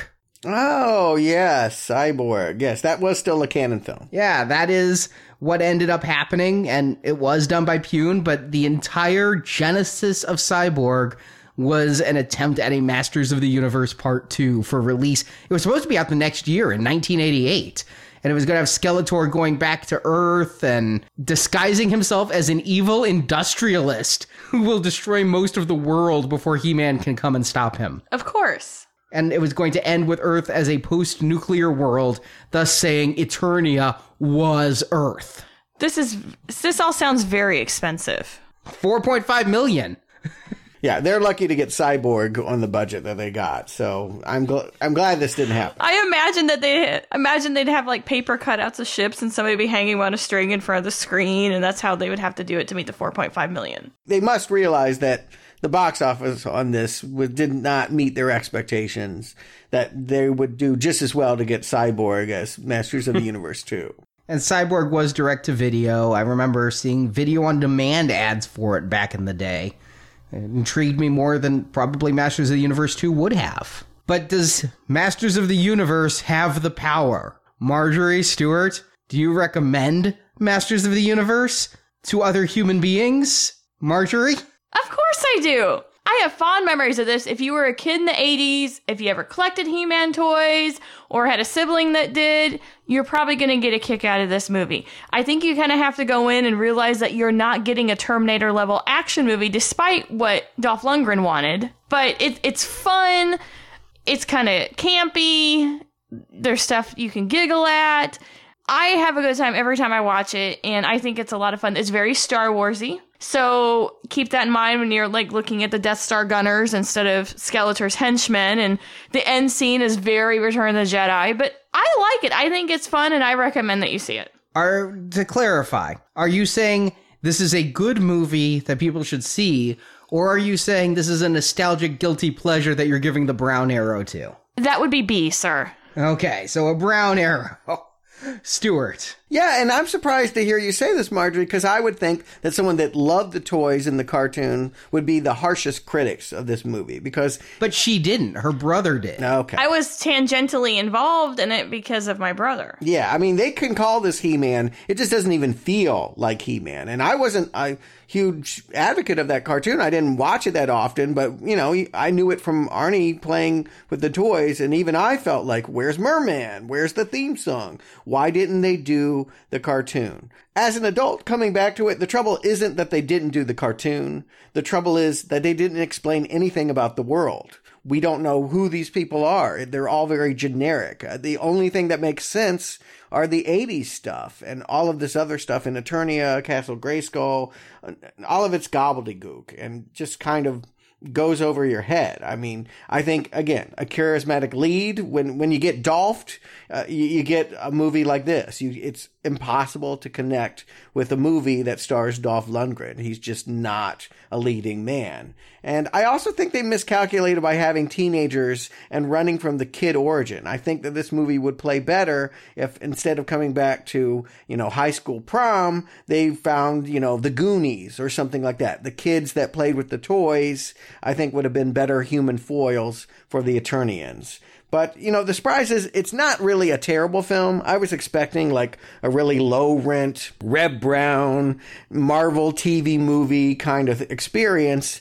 It's not that. It's just kind of a blah version of, a lot of things that were popular in the 80s. It's Close Encounters, E.T., Superman, Star Wars, Back to the Future, all rolled in one with not an iota of those movies' appeal. It's a drab, dour. I wouldn't say it's a lot of fun, actually, for kids or adults, but it's only a mild not recommend. It's just kind of an off fantasy. And I think you're being unfair saying this movie gets dolphed. There are so many more problems with this movie that it doesn't matter who you have in the lead role if you have this script and this production and everything else. Unless you got somebody who was willing to work strictly on a commission basis for the box office so they'd have more money to film. And the director did take money off his own salary so they could film the final scenes here. He paid for some of that himself. But Dolph can be good in a movie. I remember really liking Showdown in Little Tokyo. Now, I haven't seen this in like 20 years, but I remember liking it. I also remember liking Universal Soldier, which he co-did with Van Damme. And then we've already reviewed him in A View to a Kill and Rocky IV. He worked in those movies. He was barely in View to a Kill. Come on. Well, and this film, when I walked out of theaters in 87, even though I was no longer collecting He-Man, I probably was still watching the cartoons and reruns. And I walked out very pissed off because they didn't get He-Man right by not bringing the cartoon to life. Coming back as an adult, I remembered they didn't bring the cartoon to life, and I was just curious if they could give a good story. The answer is no, but it's not as bad as I thought. You say they need less fish out of water stuff, but that's the stuff that works for me. I actually like the teenage on the run, kind of Back to the Future, Terminator, My Science Project kind of thing they've got going on here a lot more than anything involving Skeletor. And I wish there was more of the stuff like Teela upset that she's eating barbecue ribs. I wish there was more interactions with Earth. And the cop is not that bad. But that's not any of what a He-Man movie should be. So taking it for what they gave us, that's fine. But to blame Dolph, who would you think could save this movie? Who do you think in this script with the role written could be better than Dolph? Admittedly, if they'd had more money, they could have brought in somebody to emote better with the words. That would improve it. Yeah. But I think the biggest villain in this movie is not Skeletor, it's the bankers. And the result is, much like Superman 4 and Captain America 1990 and so many films Cannon was doing at this time, an utter drab, cheap mess. I could see why people would give it a brown arrow. I could see why people would think this is like the holiday special where they can go back. And I could also see why fans of this kind of honestly low rent, despite being over 20 million, it still comes off very cheap action film, would find enjoyment here. I didn't. It's going to be a not recommend from me. But I was really thinking it would be a brown arrow debacle, and it just didn't reach that point. Yeah, that's what I said, is that you would think going into this, if there was a box office He-Man movie live action failure, oh, this is going to be hysterical. The truth is, they got close. I mean, I think that it could have worked, but it's just drab. This movie doesn't have any thrills to it. But I don't think it's supposed to be thrilling. It's definitely a trip down memory lane at this point, but it capitalized on the success of so many other things. And it did have a big opening weekend, but after that, it just tanked. So we don't need a sequel to this, but we're not going to get a sequel. But I do think we're going to have another Masters of the Universe film. This has been in development hell for several years, but now you have the effects that you could bring the cartoon to life. You have the ability to do that, and you have nostalgia for this line. In fact, in 2002, Masters of the Universe came back with the Masters of the Universe Classics line. And while it was more collector aimed, it has found greater success in the 21st century than it did in the 20th. They've made over 120 figures between 2002 and now, whereas in the 80s, they only did about 80 or 90 figures. Oh my God. Only. And they did try to bring this back. I went and I rewatched in 2002. They did another Masters of the Universe cartoon. And I watched it when it was first run. I think it was on Sci-Fi or Cartoon Network. And I watched a couple episodes and felt it was less Star Wars and more Lord of the Rings this time around. You'd think that, after 2001, if you're going to try to do something, they'd put it together in that kind of vein. I watched a few episodes here. It is actually much better than the 80s cartoon. It has through lines and storylines. It's perhaps the best version of He-Man ever put into motion video versus comics or anything else. I think there could be a good He-Man film made. I think they will release it. Really? I don't know if we'll review it, but I think that in the next 3 to 5 years, we will see He-Man on the screen. Really? You think that? I mean, I don't have a lot of hope when something is based on a toy. It does not inspire me, and I don't think we have a good track record for toy movies. I mean, I just think that Battleship and... Yeah, you may not like them, but Mutant Ninja Turtles and Transformers have really started to accelerate toy-based film properties. And Mattel is huge right now with the He-Man license. Every year at Comic-Con, the He-Man stuff is the hottest stuff to get. And as of last year, they had Attack the Block's Joe Cornish and Looper's Ryan Johnson on board as frontrunners for the film. I mean, they are looking to bring in talent. Now, obviously, Ryan Johnson went over to Star Wars, but they're still looking, and just a few months ago, they had a new writer working on this, Christopher Yost, who wrote Thor: The Dark World and is writing Thor: Ragnarok. Oh, God. Yeah, that'll be terrific. I can see why you're enthusiastic about it. Look, people have been attached to this for a long time. I remember John Woo was attracted to it. I remember John Chu, who did the G.I. Joe movies, was attached to this. Is there any other Johns involved? Channing Tatum was going to play He-Man at one point. I mean, yeah, they're always trying, but I think what they keep running into is that there's really, ultimately, this could just turn into a bad Game of Thrones. In its best incarnation, that's probably what it'll end up being. The fact that the 2002-2003 cartoon was canceled inglamorously after a season and a half doesn't give me hope that the film will succeed. I don't know that there's a desire for the film, but I think there's a desire by studios to make it. Yeah. I agree. Known quantities will be made into movies. And there is a lot of childhood love, as Marjorie has pointed out. People remember He-Man. There is affection for the character, for the toys, for the cartoon. There will be a movie. I just can't believe you're framing it like there'll be a good movie. I'm like, no, there'll be a terrible movie coming.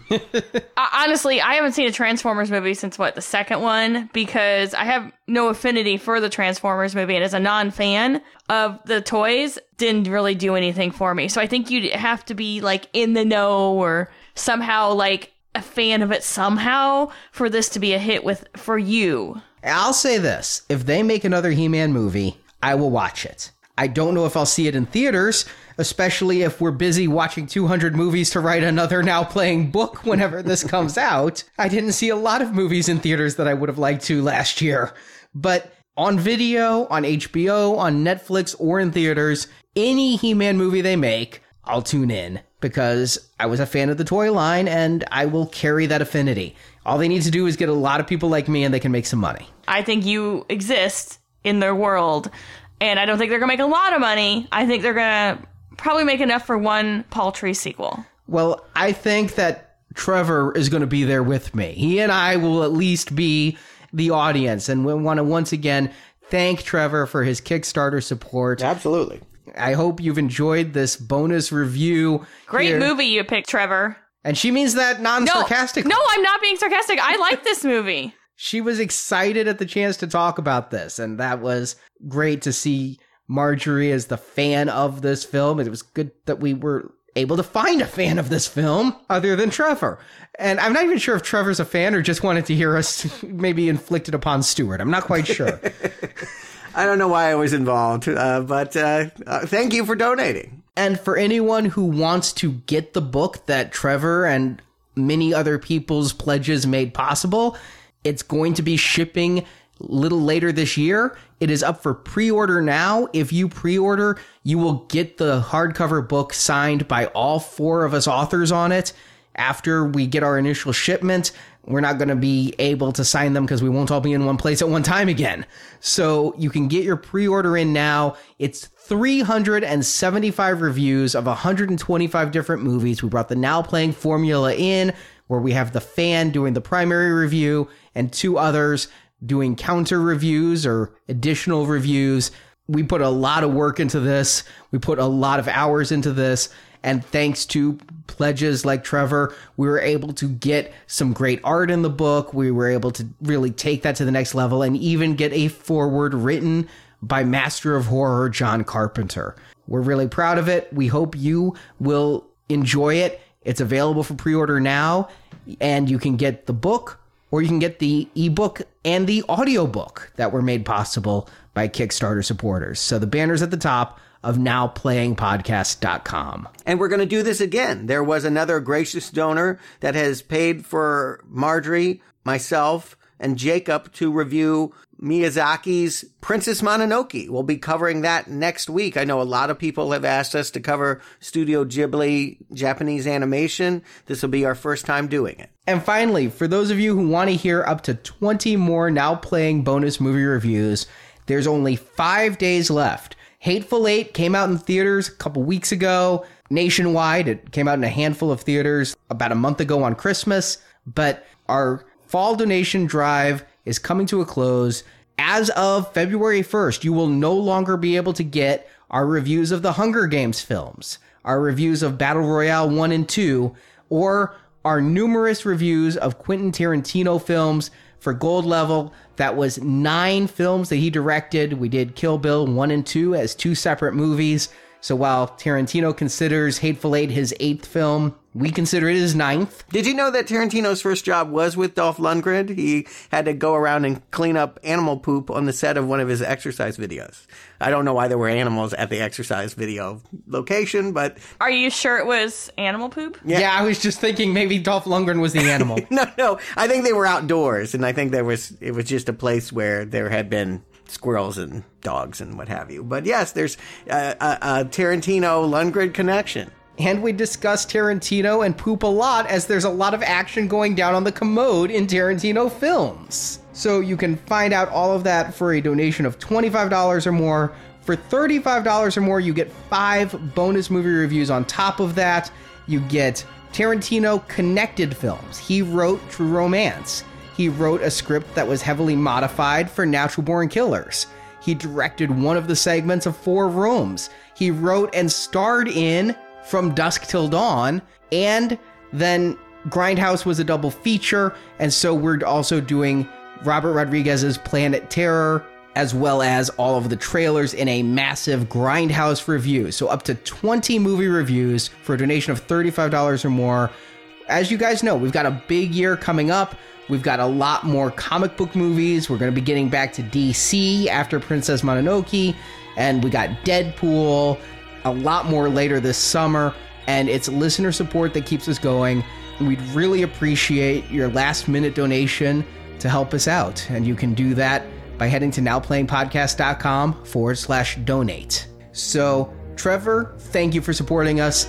Marjorie, Stuart, thank you for joining me. You bet. Thank you for having me, and thank you, Trevor. And until next time, good journey.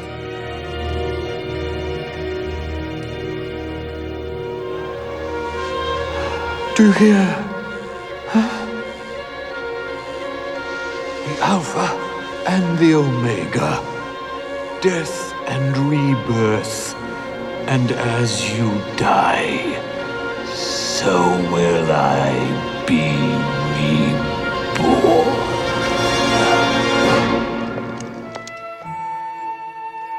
Thank you to everyone who supported the Now Playing Kickstarter campaign. We did it! Victory! Victory! If you haven't yet ordered your copy of Underrated Movies We Recommend, the first Now Playing book, you can pre-order it now. All pre-orders get the hardcover book signed by all 4 authors. You can order by clicking the banner at the top of nowplayingpodcast.com. Keep this with you, and Eternia will always be near.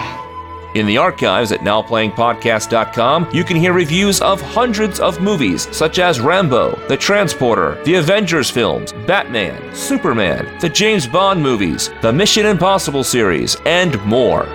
I must possess all, or I possess nothing. And come back to nowplayingpodcast.com each week for another new movie review podcast. I'm going to take this down to the station. I'm going to put it on the computer. I'm going to check it out. Help! Help! Help! Somebody! Support from listeners like you help keep Now Playing operating. You can find a link to donate using PayPal at the bottom of our website, nowplayingpodcast.com. Wildor, you've got to hurry. Yes, I'm working as fast as I can. While at nowplayingpodcast.com, be sure to join our forums where you can discuss this review with other listeners. The psychos, Corrigan. We stumbled out of some kind of loony fringe group here, some kind of cult. You can also follow Now Playing on Facebook and Twitter, where the hosts post new episode announcements and written movie reviews. The link to our social media pages can be found at nowplayingpodcast.com. Did you have any luck? Not as much as you, apparently. Now Playing is edited by Arnie. I don't believe it. I've got a lot of serious work to do. You're acting like autumns. Skeletor performed by Dan Milano. Are you a master? Yes, you are. I know that. Now Playing credit narration by Brock. Maybe I can communicate with the poor creature. Gwildor. Oh. Now Playing is not affiliated with the producers of these motion pictures. All movies discussed on Now Playing are the intellectual property of their respective copyright holders, and no infringement is intended. Don't say I didn't give you a chance. When this is over, you're going to jail. Accessory to assault, resisting arrest, endangering lives. I guarantee you, you and all your buddies, I'm going to put you away for 850 years. The opinions expressed on Now Playing are those of the individual hosts, and may not reflect the opinion of Venganza Media Incorporated. Tell me about the loneliness of good, He-Man. Is it equal to the loneliness of evil? Now Playing is a Venganza Media production, copyright 2016, all rights reserved, and no part of this show may be reproduced, repurposed, or redistributed without the written permission of Venganza Media Incorporated. I guess this is really goodbye, huh? Don't say goodbye. Sake a journey. There's an old Eternian saying. Live the journey, for every destination is but a doorway to another. I have a no cartoon clause in my contract. No, you don't. That makes the best shows. We haven't done cartoon spin-offs. Transformers? Oh, God. Repressed. This is very Transformers. We would have had to do these other movies. All over MTV as the lucky girl that got to dance in the dark with Springfield. The lucky girl that got to dance in the dark with Springsteen. Yeah, Dancing with Rick Springfield, not the same. That would have been more up my alley than Dancing with Bruce Springsteen. The Cosmic Key, isn't that a Marvel thing? No, that's the Cosmic Cube. Oh, right. Okay. Yeah, you get your cosmic stuff together. Come on, Stuart. Okay. Well, I wasn't sure, but it felt a little comic book to me. And those are her real eyes. We've actually been in an elevator with her in a hotel. We were? Yeah, don't remember? You told that story in Lords of Salem. Yeah. Oh, okay. We were in a hotel elevator with her. I have so many weird experiences. On a side note, I just Googled to make sure, see how close her costume was, which of course in the comic it wasn't. There's a disturbing amount of topless Evil Lynn fan art that is going on. I can't decide if I'm intrigued or repulsed now. Topless Evil Lynn. And we're going to be reviewing her again. She ended up in Stephen King's The Dark Half. No. Lucky girl. And if we're lucky, I'll also be reviewing her because I'll convince you to do The Last Boy Scout. No. And you and I, Stuart, have the same no when it comes to movies, like with Arnie. No. There's it's the shutdown He no. wanted to put it in the book. He's been pushing that one like nobody's business. No. I'm not saying no, actually. I'm saying not for me. You get some other... Oh, no, I'm saying bad Arnie. No, bad Arnie.